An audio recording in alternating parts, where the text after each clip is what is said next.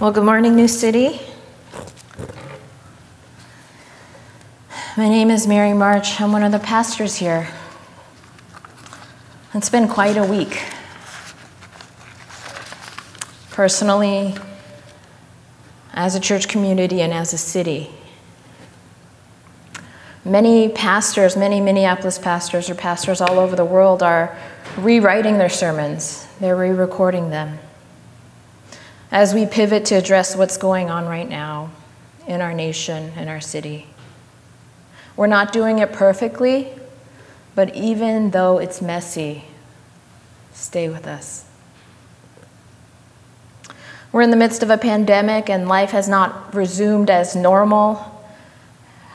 We're in the midst of a nationwide crisis and state of emergency and unrest here in the Twin Cities and elsewhere. We're aware that we're living in a very pivotal moment in time. So maybe you've shown up angry, frustrated, grieving, exhausted, heavy, confused, lamenting, or afraid. Me too.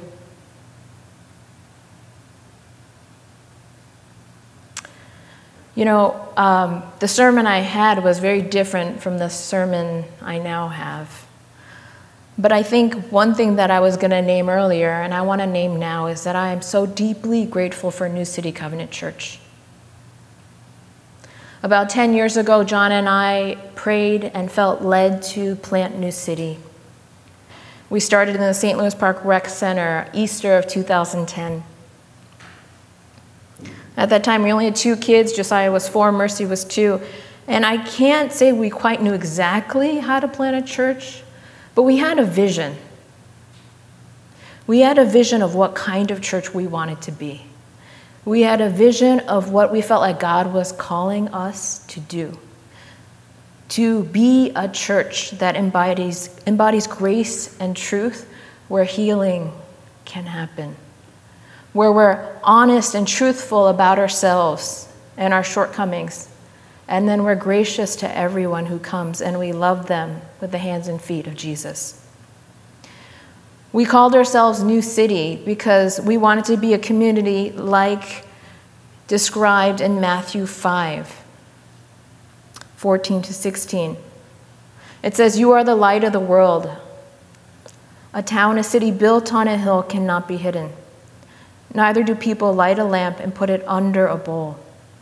Instead, they put it on its stand, and it gives light to everyone in the house. In the same way, let your light shine before others, that they may see your good deeds and glorify your Father in heaven." And we know when light shines brightest. It is in the darkest of times.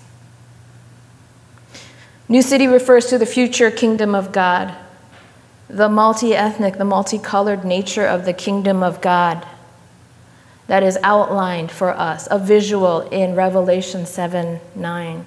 It says, "After this I looked, and there before me was a great multitude that no one could count, from every nation, tribe, people, and language, standing before the throne, before the Lamb. They were wearing white robes and holding palm branches in their hands." I love our church. I love our community. I love the welcome. I love the kindness. I love how when new people come through our doors, they feel like they're ready with family. I've seen the thoughtfulness of the people of New City step up when people are in need, when people have passed, when people are sick. I'm so deeply proud of our church. I'm grateful for how you guys stepped in and checked in on my family this past 2 weeks, as John has, been going through some health stuff. I know you are with me. I know you are for me. And so as I was praying about our passage today, 1 Corinthians 12:20-27, I was struck by a few things, thinking about our community, thinking about the body of Christ, or just even our own physical bodies. how it works and how it doesn't work. You know, as we age, we recognize sometimes things break in our bodies. They get injured. We feel pain. Not too long ago, I tore my meniscus in my knee, and I was in pain. I was in pain. And I was struck by how I didn't know that tiny piece right in your kneecap area mattered so much. I no longer ran. I could no longer keep up with my 4-year-old at all. Just standing for long periods of time in the day was so hard. And it was only at that moment that I realized how important every little piece of my body matters and how caring for every part of my body matters. And so when I read 1 Corinthians 12, 20-27, I'm reminded that God has put the body together, giving greater honor to the parts that lack it, so that there should be no division in the body, that it would work together, that its parts should have equal concern for each other. And if one part suffers, every part suffers with it. And if one part is honored, every part rejoices with it. Now you are the body of Christ, and each one of you is a part of it. I might have said to my knee, this is kind of hard on the rest of my body. I might have said, I wish you would get better quicker. But I knew that if my knee didn't get better, my whole body wouldn't get better. I knew that if I said, you're fine, stop complaining, knee, just get with it, this is inconvenient to me, I would just have injured my knee further. So I did the right thing. I went to the doctor. I got checked out. I asked for help to know what to do. And when I got that scan and I met with the physical therapist said, we're going to need to strengthen the rest of your body to make up for what is torn. We're going to have to strengthen all the muscles around your knee so that it will protect your knee. So that though you are still injured, the other parts of your body will carry you and will hold you.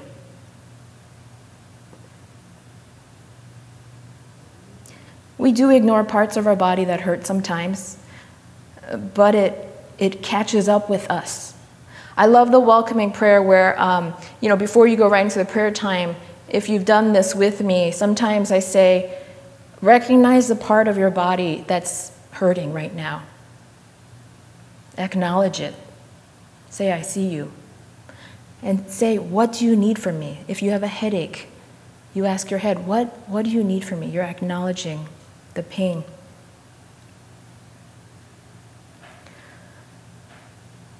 So, knowing what I know about you, New City, and knowing what I know about Scripture, I'm going to bring up a deep hurt we have in our body. We mentioned earlier this past Monday, something happened in Minneapolis, here in our Twin Cities. It was a tragic situation, and a man's life was taken from him. And that man's name was George Floyd. He was my age, he was 41. And he died, and he was being held for a non-violent crime. Something that is, forgery? Tax evasion. I can think of a whole bunch of other crimes that go along right with that. It doesn't deserve what he got.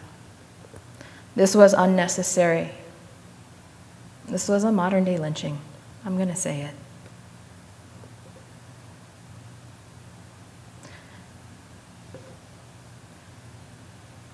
In the midst of crisis, what happens is that the underlying issues in a society or in a body is revealed. When our body is hurting, it shows. And it's not saying that that hurt is like all of a sudden new. A lot of times it's been there for a really long time. We just couldn't see it. But the curtains have been pulled back. In the age of smartphones, we're seeing them now. I've heard people ask, is this just an isolated incident? It's actually a constant condition. And it's been that way for hundreds of years. There's a man-made valuation of those made equally in the image of God. There's a Will Smith quote a fellow pastor mentioned yesterday. Will Smith said, racism is not getting worse. It's getting filmed. There are so many more that have not been filmed.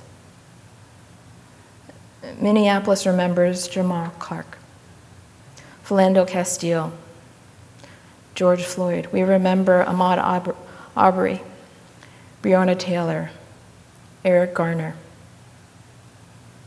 There's so many more. I want to pause though. I want to say you've heard a lot about the tragic minutes before and after. You've heard the analysis. You've watched the riots and the burning. I want to tell you who he was and what he did before May 25th, 2020. I want to tell you about his life. George Floyd was rather tall. He was 6'6". People called him Big Floyd. He was known as a person of peace. His closest friends called him a protector, a provider. One who helped reconcile. One of his close friends, Stephen Jackson, who was a former NBA player, said he didn't have a hateful bone in his body.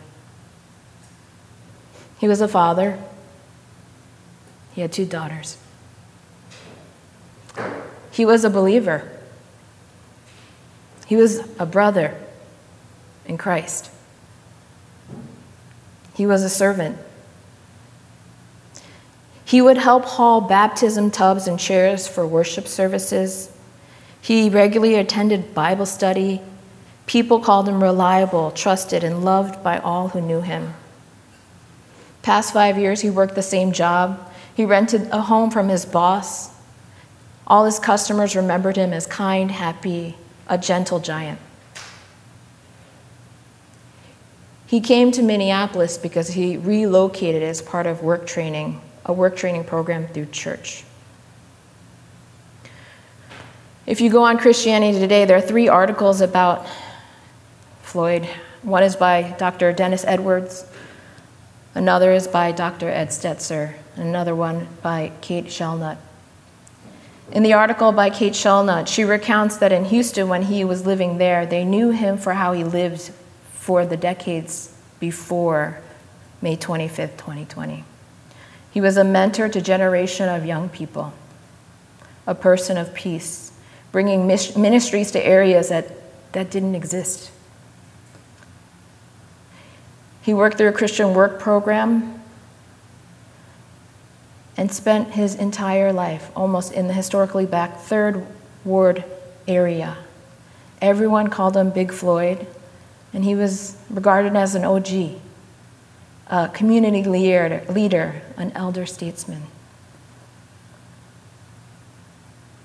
He would talk to the young people about breaking the cycles of violence. He used his influence to bring outside ministries to the area to do discipleship and outreach, particularly in the area known as the Bricks. He lent a helping hand as the church put on services, basketball tournaments, barbecues, baptisms. He would tell the youth growing up in the Bricks of Houston that God trumps street culture, that he wanted to see young men put down guns, that he wanted them to have Jesus instead of the streets.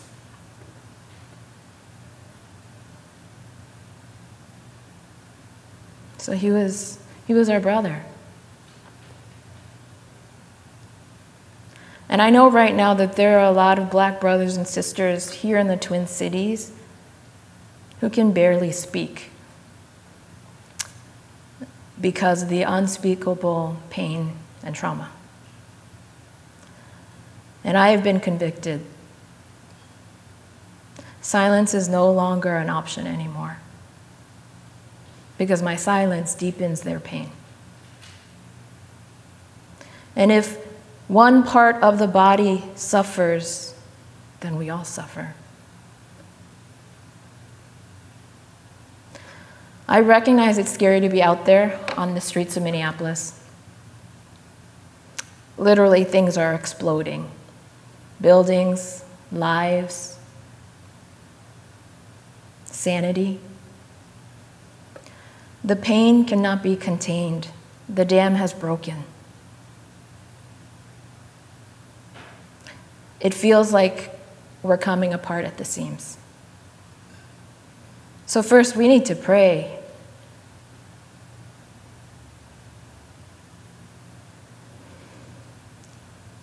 And then we have to decide not to be silent. Decide to stand in solidarity wherever you are. Decide to teach your children. Decide to teach yourself. Decide to lead courageously. It's about human life. It's about the assault on the Imago Dei. There's a song I heard this week. It's written by a boy I don't know. I came across it.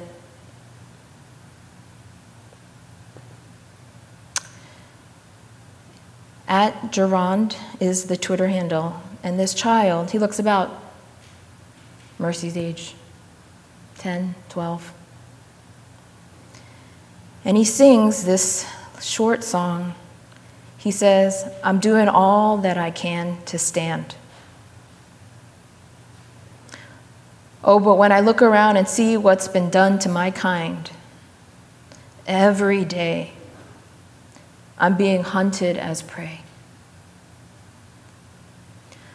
My people don't want no trouble. We have enough struggle. I just want to live. God, protect me. I just want to live. I just want to live."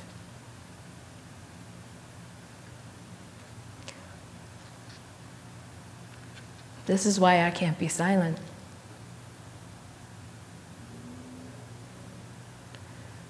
Because in him I see one of my best friends' young son. I see my kids' friends. I see kids in our youth group, our schools, our church. The sons and daughters of friends across the nation. These sons and daughters of the Most High God. They are our family. When we get to heaven, we look around at the multicolored, multi-ethnic multitude around us, praising God in our white robes. And God asks us, "Were you all brothers and sisters when you were down on earth?" Let our answer be yes.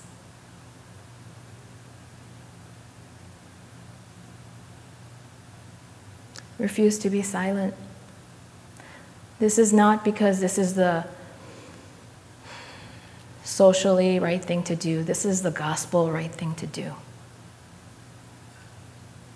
The coming kingdom reality that God is ushering in will ask us, did you care for each other on earth? Did you love the least of these? Did you love the least, the left out, the lonely? Did you love them like you love me? Did you love them like you loved your own kids?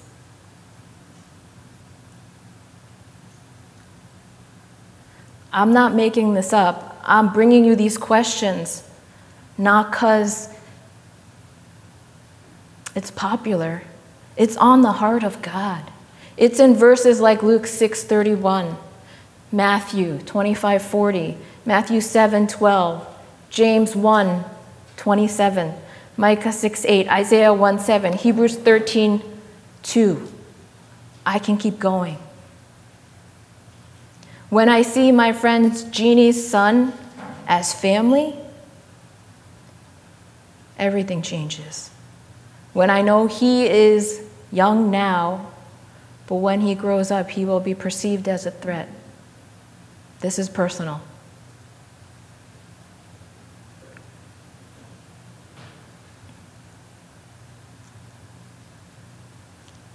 This is unacceptable. I cannot be silent.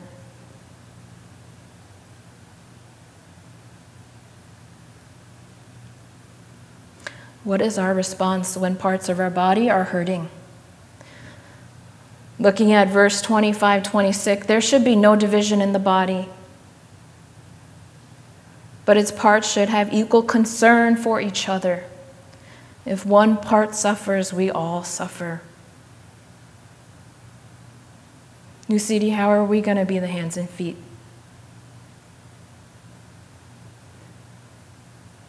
How are we going to be like Jesus when he didn't shy away from the people who were not part of the in crowd? When he went to those who were hurting? When he showed up to be the good news? Jesus came for all. This is the gospel. And he created each of us equally in the image of God. An Asian brother posted a prayer, and I'm going to read parts of it.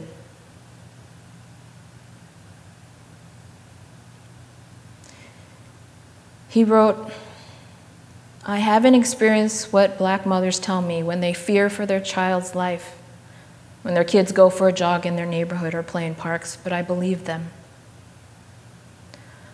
I haven't experienced what black fathers tell me, that they're cautious and wary every time they're challenged by a white woman because they know who the authorities will believe if there is a confrontation.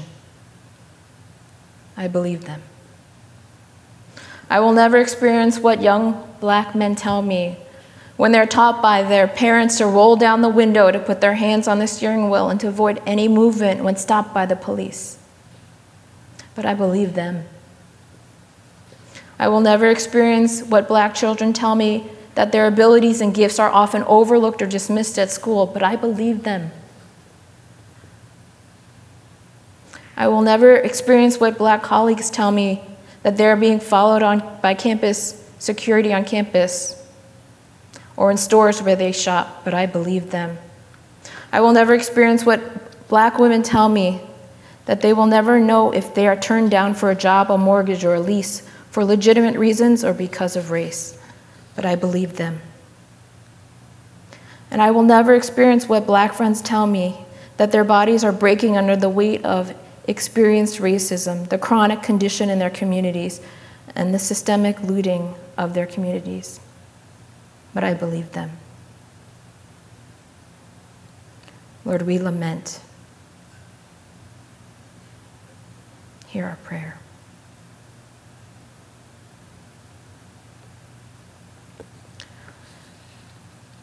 We usually end our sermon with some practical applications, so here are some things you can do. 1, remain the community of grace and truth that I know you are, where healing can happen. Help our body heal. Our body is hurting. Remain unified, and in your anger, do not sin. Ask the Lord, how do I build up, not tear down? And stay at the table. Don't walk away because it's hard. We did a Zoom call for the youth group right before this service so that they could stay at the table together and hear from one another and lament together and be in pain together for each other. Do that for each other. 2, be a listener, a learner. Instead of asking a person of color, what should I do, or putting the burden on them, consider doing some of the learning yourself. There are many books out there. Do the work of teaching yourself. Join a book group. I was talking to Erin Wise, and like many of us here, she is deeply grieved. She mentioned that she ordered a copy of White Fragility, and we talked and said, let's do a book discussion here at New City. So if you're interested, reach out to me. Listen more, talk less. Allow people to speak into your life who have a different life experience than you. Allow the parts of the body that are hurting to speak, but on their terms, not on yours. And if they do speak, resist the urge to give your example, letting them know that you're okay. Just listen. Say, I hear you, I see you. Count me in. Because being an ally requires us to educate ourselves, to learn first. There are books like Between the World and Me, White Fragility, Wide Awake. Start the work and don't stop.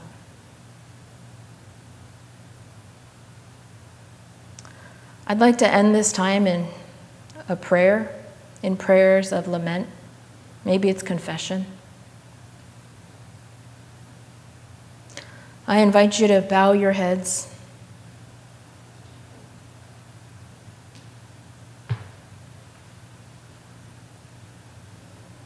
Give your heaviness to the Lord.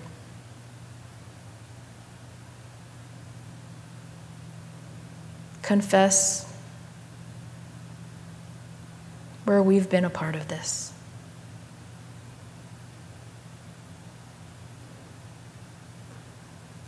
Ask God, what do I do next?